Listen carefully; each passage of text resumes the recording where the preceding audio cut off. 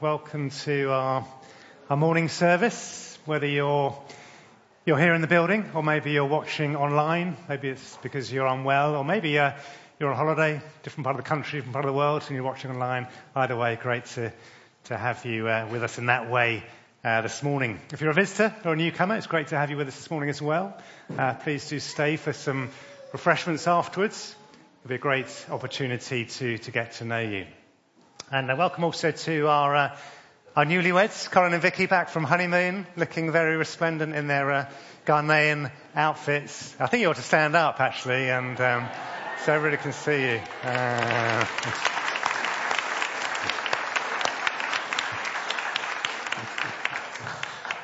Yes, great to have you back.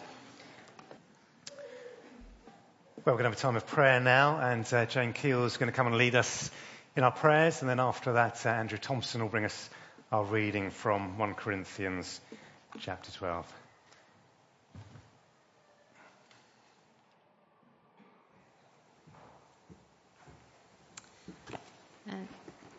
Just to hold a thought in your head as we come to our Heavenly Father, and just think of the passage in Ephesians that says that our God will do exceedingly abundant above all we can ask or even imagine. And there's an old hymn that starts with that as we're coming to a king, large petitions bring, because such is his grace and power, none can ask too much. We just hold that in our heads as we come before him. Oh, Heavenly Father, we thank you for those truths, that it is a king to whom we come. We come before the King of Kings, a holy living God. We thank you that you actually invite us to come. Those of us, we are rebel sinners, but yet we have a way that we can come and bring our petitions before you, all because of our Saviour, because of the Lord Jesus Christ. We thank you for him and all that he has accomplished for us. And we just ask that as we come before you, that we look at our world and we bring that before you. It is indeed a big ask, because our world is in dire need of our God. And we thank you that it is you to whom we come, who created all this, who gave us the ways that we should live. And we pray for parts of the world that are really troubled. We do bring Ukraine to you. We long to see peace there.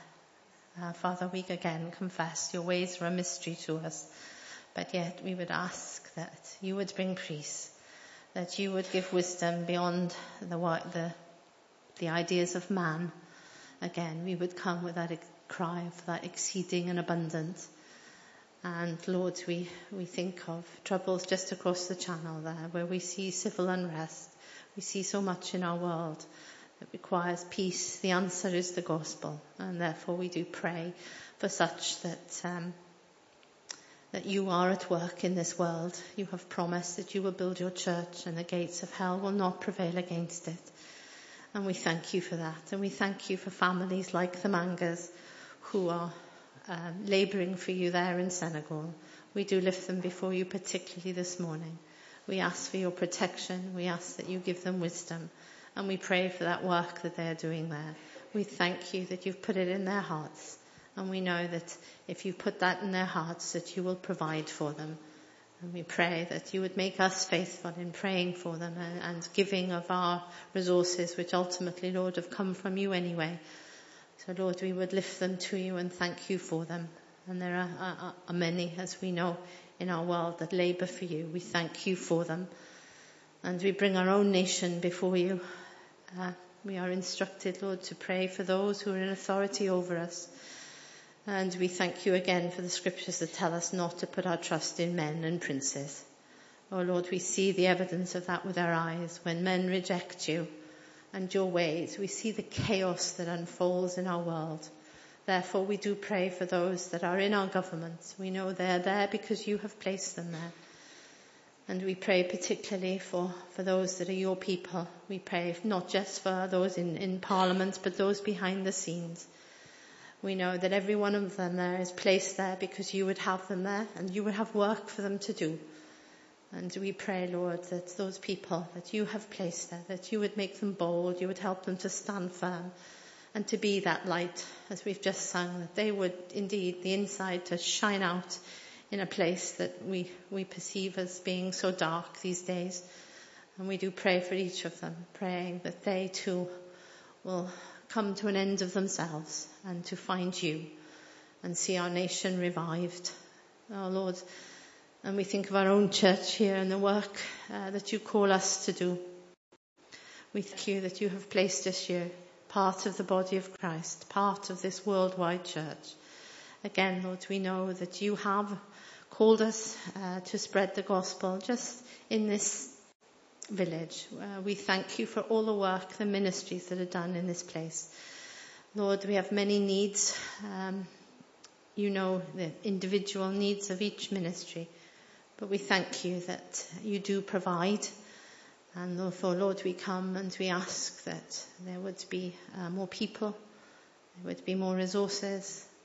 You know our needs. And Lord, we look into our world and we see that the harvest is white, but the labourers are few. We are your labourers, Lord, in this place. And we would ask that you would stir us up. You would cause us to have a real desire to serve and to work together as that body, given the gifts by you to serve one another. And as we serve one another, so we grow to love one another. And as there again, we shine out for you. Lord, we pray that you would be pleased to honour the work done in this place. So we thank you for our pastors and our elders. We pray for their protection. We pray that they would have wisdom beyond themselves. We pray that you would keep them united, that there would be no dissension among them. And they would lead us well, that they would equip us to do those good works that you prepared for us to do. Oh Lord, we bring this to you. They are big asks, but as we've already thought, you are a God who can do all things. And we think of individuals here, Lord. There are many with needs of all sorts. We thank you that some may be just known to you. But we do think particularly of families that have lost loved ones. Oh Lord, we confess death is that terrible enemy. And we think particularly of the Savage family. Our hearts ache for them. Death is hard. We confess that we struggle, even many years having lost loved ones. The pain still is there. But we do thank you that as your people, the Lord Jesus Christ has defeated death. It has lost its sting. And therefore, Lord, we pray that you would comfort those that mourn with the comfort only you can give. And we do lift them particularly before you and to remember, but we rejoice too that on Tuesday we have Leslie's funeral. We pray for Mary and Dave and her sons and husband for the pain that they will feel. But we thank you that Leslie is no longer in that place, but with yourself. And therefore we pray for ourselves. It is us that hurt. It is us that struggle with loss. But we thank you ultimately that the Lord Jesus Christ has defeated all this. And we praise you and thank you that you have opened our eyes to see these truths.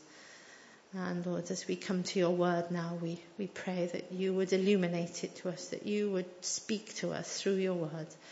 We don't want to hear opinions and ideas of man. Therefore, Lord, we pray that you would take hold of the words that Neil speaks and just powerfully penetrates our hearts, that we might see our lives changed. Lord, this is nothing that a man can do. Only you can do this, and therefore we come with our big petitions that you would save souls. We ask these things because of our Lord Jesus Christ and to see him lifted in this place. We ask all these things in our Saviour's name. Amen. If you were writing a letter to describe the church, what would you say?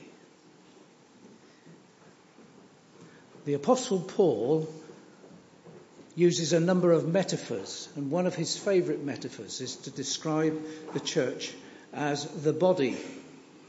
Now, be careful, because you might think, well, my body's a bit creaky, so it's probably not always that accurate.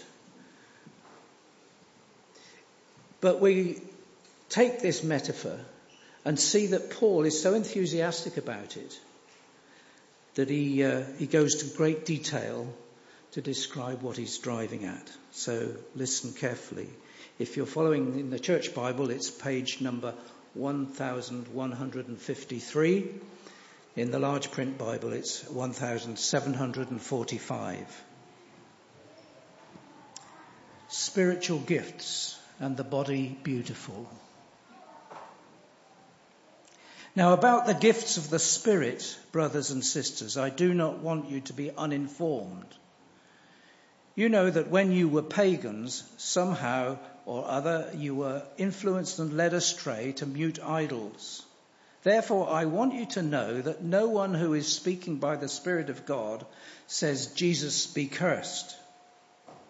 And no one can say Jesus is Lord except by the Holy Spirit. There are different kinds of gifts, but the same Spirit distributes them. There are different kinds of service, but the same Lord. There are different kinds of working, but in all of them and in everyone, it is the same God at work. Now to each one, the manifestation of the Spirit is given for the common good. To one, there is given through the Spirit a message of wisdom. To another, a message of knowledge by means of the same Spirit. To another, faith by the same Spirit. To another, gifts of healing by that one Spirit. To another, miraculous powers. To another, prophecy. To another, distinguishing between spirits. And to another, speaking in different kinds of tongues. And still to another, the interpretation of tongues. All of these are the work of one and the same Spirit, and he distributes them to each one just as he determines.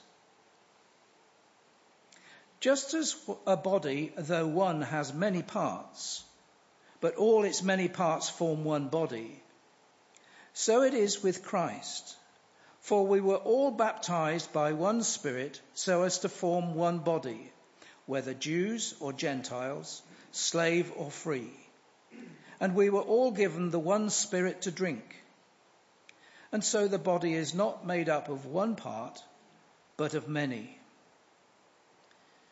Now, if the foot should say, because I'm not a hand, I don't belong to the body, it would not for that reason stop being part of the body. And if the ear should say, because I'm not an eye, I do not belong to the body, it would not for that reason stop being part of the body. If the whole body were an eye, where would the sense of hearing be? If the whole body were an ear, where would the sense of smell be? But in fact, God has placed the parts in the body, every one of them, just as he wanted them to be. If they were all one part, where would the body be? As it is, there are many parts, but one body. The eye cannot say to the hand, I don't need you. And the head can't say to the feet, I don't need you. On the contrary, those parts of the body that seem to be weaker are indispensable, and the parts that we think are less honourable we treat with special honour. And the parts that are unpresentable are treated with special modesty, while our presentable parts need no special treatment. But God has put the body together, giving greater honour to the parts that lacked it, so that there should be no division in the body, but that its parts should have equal concern for each other. If one part suffers, every part suffers with it. If one part is honoured, every part rejoices with it. Now you are the body of Christ, and each one of you is a part of it. And God has placed in the church, first of all, apostles, second prophets, third teachers, then miracles, then gifts of healing, of helping, of guidance, and of different kinds of tongues. Are all apostles? Are all prophets? Are all teachers? Do all work miracles? Do all have gifts of healing? Do all speak in tongues? Do all interpret? Now, eagerly desire the greater gifts. And yet, I will show you the most excellent way. And he goes on to describe the glue that holds it all together.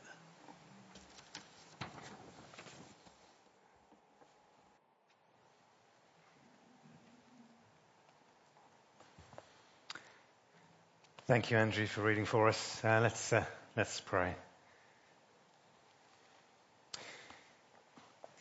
Father, we do thank you for your word.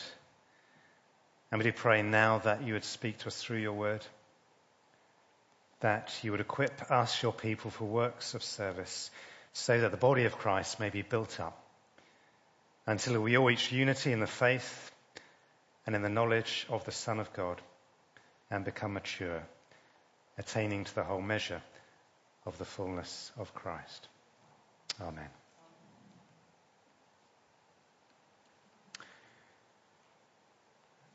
Alicia Keys' song, Send Me an Angel, some of you may know that one, maybe some of the younger guys, which she sang at Whitney Houston's funeral, begins with these words: "Sometimes I feel like I don't belong anywhere."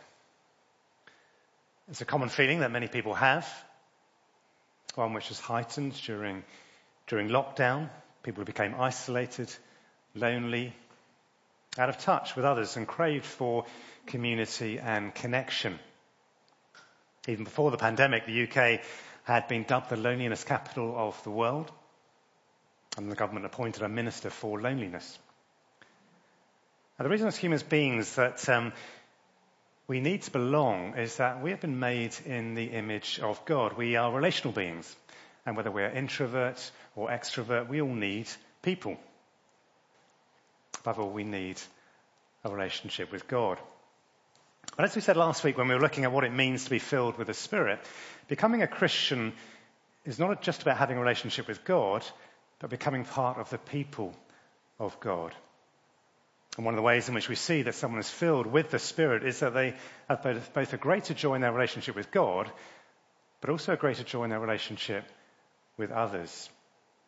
And it's that relationship with others that we're going to be focusing on this morning, because if we are part of the body of Christ, the church, we now have an identity. We have a sense of belonging, and we have a role to play. Each person is important to God and important to one another. And it's the Holy Spirit who is instrumental in all of that. So 3 points we're going to be looking at this morning. Through the gift of the Spirit, we all belong to Christ. We all belong to one another. And we are each given different gifts for the benefit of one another. So let's start with that first one. Through the Holy Spirit, we all belong to Christ. When people form an organisation, maybe a charity, maybe a corporate, maybe a social club, they would generally have something in common. It may be a common interest. Members of the village gardening club that meets here in the church share a love of growing plants or vegetables and trying to win the best tomato competition. It may be a common concern. The members of the CA group who also meet here in the church share a desire to be freed from addiction. So what is it the members of a church have in common? Well, the answer is here in verse 3. And it's not so much what, but who. It's the fact that we can all say Jesus is Lord. Verse 3 says, no one can say Jesus is Lord except by the Holy Spirit. That's the most important thing we have in common. We may have different social or education or ethnic backgrounds. We may have different personalities, but none of that matters if we can say Jesus is Lord. And what that means is that we all accept that we are not Lord of our lives. We may be able to remember a time when we lived as though we were Lord of our lives. We may be able to remember a time when we were led astray to worship what it calls here dumb idols. But something happened to change us. What was that?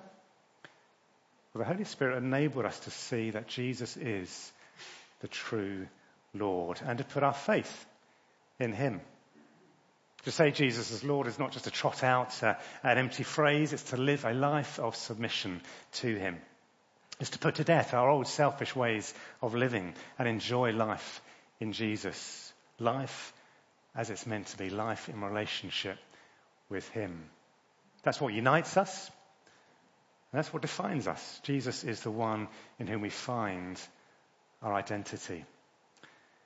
So if we all belong to Jesus, then what that means is that we all belong to one another.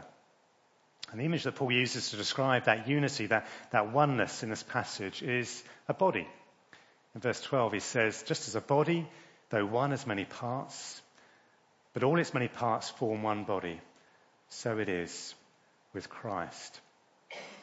If we are followers of Jesus Christ, we are part of his body, the church. If we are united to Christ by faith, then we are automatically united to each other Christian in the body, the one body of Christ, the universal church.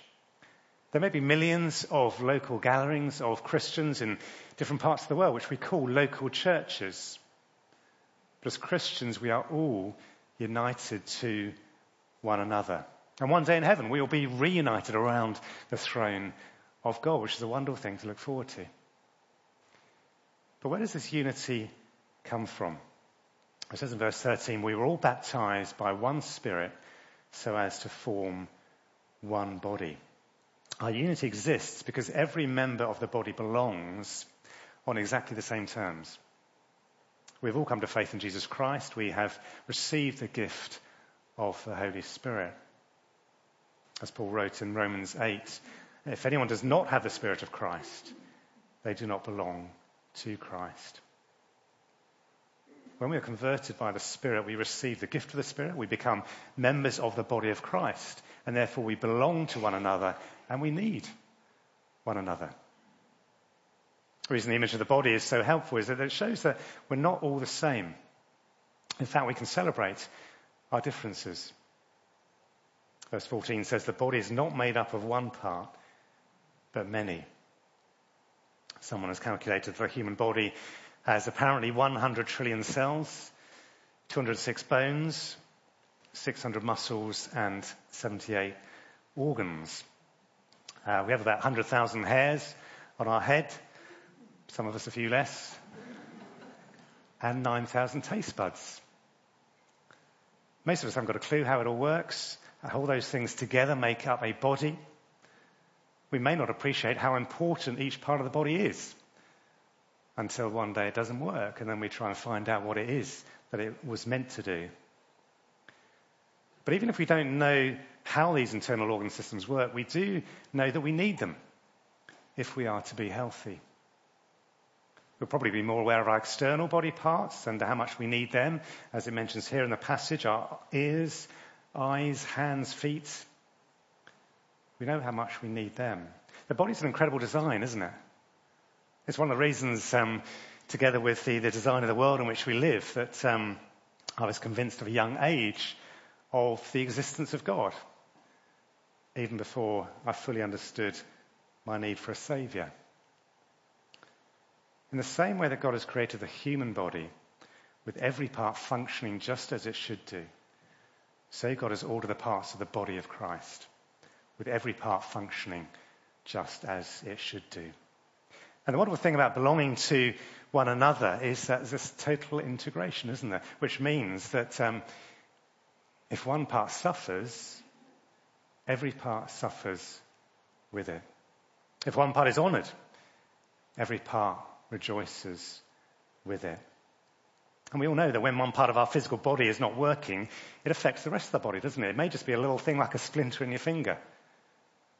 It affects the whole body. And the same applies to the church. Our lives are intertwined. If one person suffers, then we all suffer with them. We mourn with those who mourn. We mourn with David Savage and his family following the loss of his mother yesterday.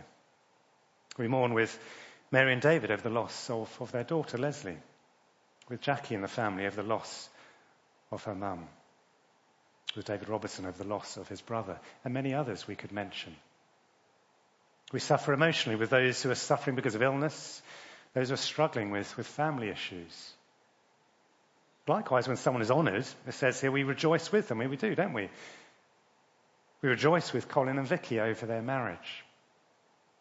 We rejoice with Dave Green and Callan Tash, who we heard about on Thursday night, as they follow God's calling, remembering that the body is not just about the local church, it's about the universal church. We rejoice with someone when they come to faith because we welcome them into the body of Christ. They now belong to us, we belong to them. We rejoice with someone when they express their belonging to this local church by coming in to membership. We're all part of the one body, and therefore we belong to one another.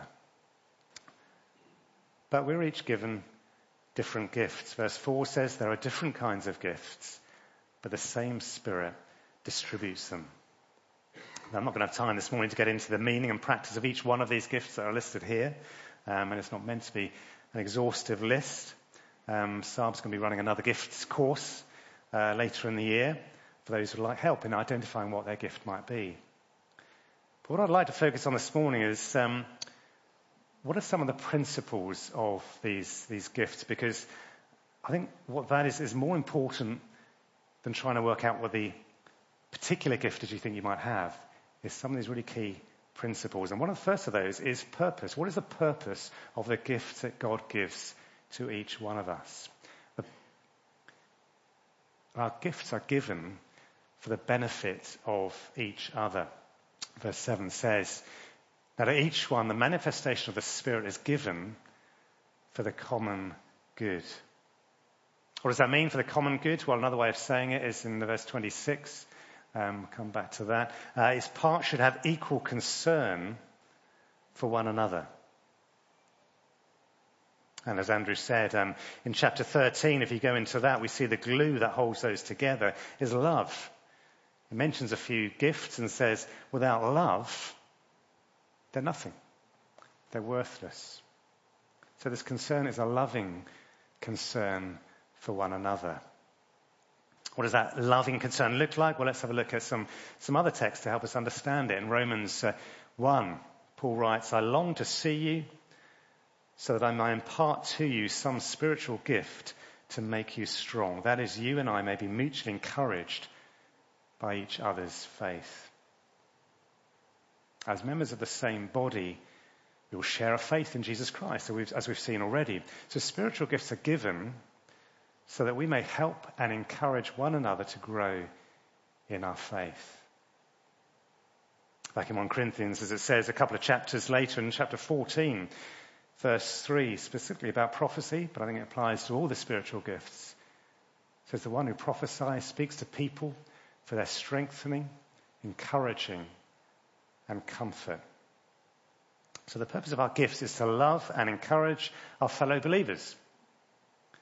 Being a Christian is not just about coming to church, it's about belonging to a church family who you want to love and serve and be loved and served by. And if we fully grasp that purpose, it becomes less important to know precisely what gift I have got, because then what we're doing is we're praying that God will give us a desire to help others.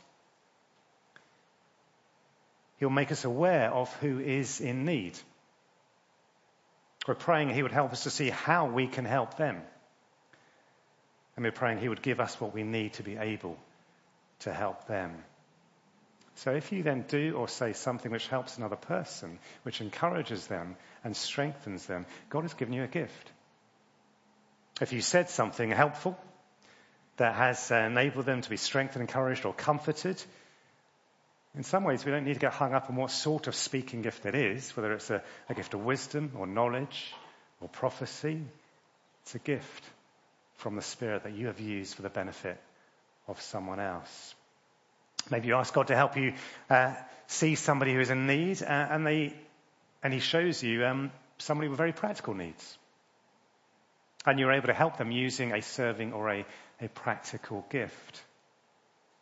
If you do so, Maybe you know you have a practical gift, and if that's the case, then have a word with Lawrence Keel, because he heads up the practical ministry team. He'd love to hear from you. We're each given gifts for the benefit of one another, and we show that we belong to the body of Christ through our willingness to use those gifts. As it says in 1 Peter 4, each of you should use whatever gift you've received to serve others as faithful stewards of God's grace in its various forms. Our gifts are for the benefit of each other. Secondly, key principle is that identity is in belonging to Christ. It's not in the use of our gifts. If we've received new life in Jesus Christ, the natural thing to do is to want to serve others using the gifts God's given us. There's great joy, there's great encouragement in being useful in that way and serving one another. But our ultimate joy and identity is not found in the use of our gifts. There are two dangers here, I think. One is those with many gifts, or maybe quite high-profile gifts. The danger for them is that their ministry, the use of their gifts, becomes their identity. When Jesus sent out his disciples, 72 of them, to heal, to perform miracles, they came back and they were full of it. But what did Jesus say to him? He said to them, I've given you authority to trample on snakes and scorpions, to overcome all the power of the enemy. Nothing will harm you. But then he says, however, do not rejoice that the spirits submit to you, but rejoice that your names are written in heaven. In other words, your ultimate joy should be in not in using your gifts, but in knowing that you belong to me, that you have been saved. If our identity is in our ministry and using our gifts, then the danger with that is that as soon as we stop serving, we may feel lost, we may feel undervalued, we may feel we no longer have a purpose. And sure, we may feel like we don't actually belong. Also, if we have many gifts, there may be the danger of pride, danger of arrogance. As it says in verse 21, look down there in your Bibles, it says, the eye cannot say to the hand, I don't need you. And the head cannot say to the feet, I don't need you. On the contrary, those parts of the body that seem to be weaker are indispensable. And the parts that we think are less honourable, we treat with special honour. If we remember the purpose of our gifts, which is to serve others, then hopefully we won't look down on others who have fewer gifts or are weaker, but we value them in the same way that God values them. The thing we need to remember is that a gift is precisely that, it's a gift. It's not a personal strength.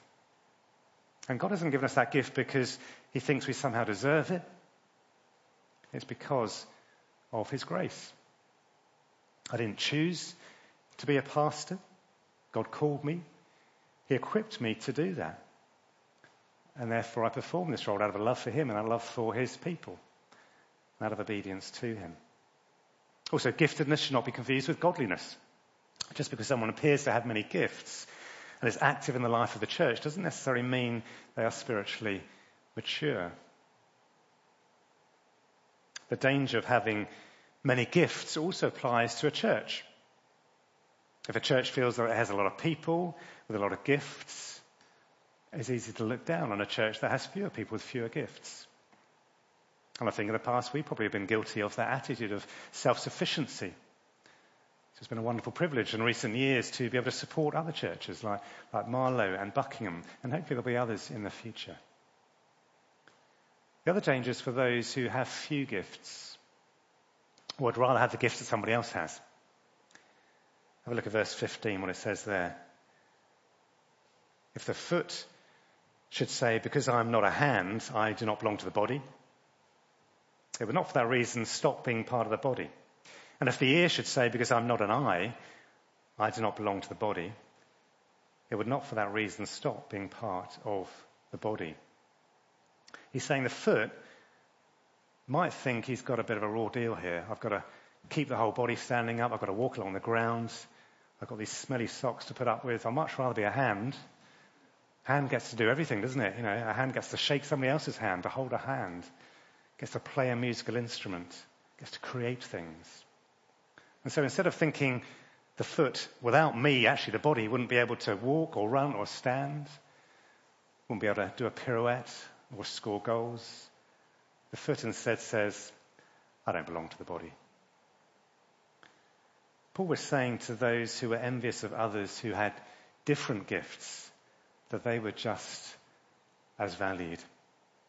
God values each one of us. He doesn't show more value to someone because he gives them what is perceived by us to be a more interesting or more important gift. He values each one of us because we are his children. Our identity is in belonging to Christ and not in the use of our gifts. Thirdly, it's God who determines the use and limits of our gifts. At the end of the passage in verse 28 onwards, Paul lists some of the gifts that God has given different individuals. He says this: God has placed in the church, first of all, apostles, second, prophets, third, teachers, then miracles, then gifts of healing, of helping, of guidance, and of different kinds of tongues. He then asks the question, are all apostles? Are all prophets? Are all teachers? Do all work miracles? Do all have gifts of healing? Do all speak in tongues? Do all interpret? The expected answer to each of those questions is clearly no. Because as it says in verse 18, God has placed the parts in the body, every one of them, just as he wanted them to be. He doesn't want everybody to be apostles or teachers or workers of miracles, etc., but for each of us to have a different gift and a different role. Verse 11 says the Spirit distributes them to each one just as he determines. God is the one who's given us a gift, and he's the one who gives us the opportunities to use that gift. And just because you're performing a certain ministry at one time doesn't mean that God wants you to do that forever, for the whole of your life. And this is where we need to stay close to him, to walk in step with his Spirit. What is God saying to us now about the use of our gifts? Maybe he's saying, actually, you're in exactly the right place. Be content with what you're doing. Keep on serving in that way because you are blessing so many people with that. Maybe he's saying actually to us, I want to set you aside from using that gift for a period of time. Just because he's given us a gift doesn't mean he's given us a right to use it when we want to use it. Maybe he's saying, I want you to perform a different role. Step up and use the gift I've given you. Come on, don't hold back.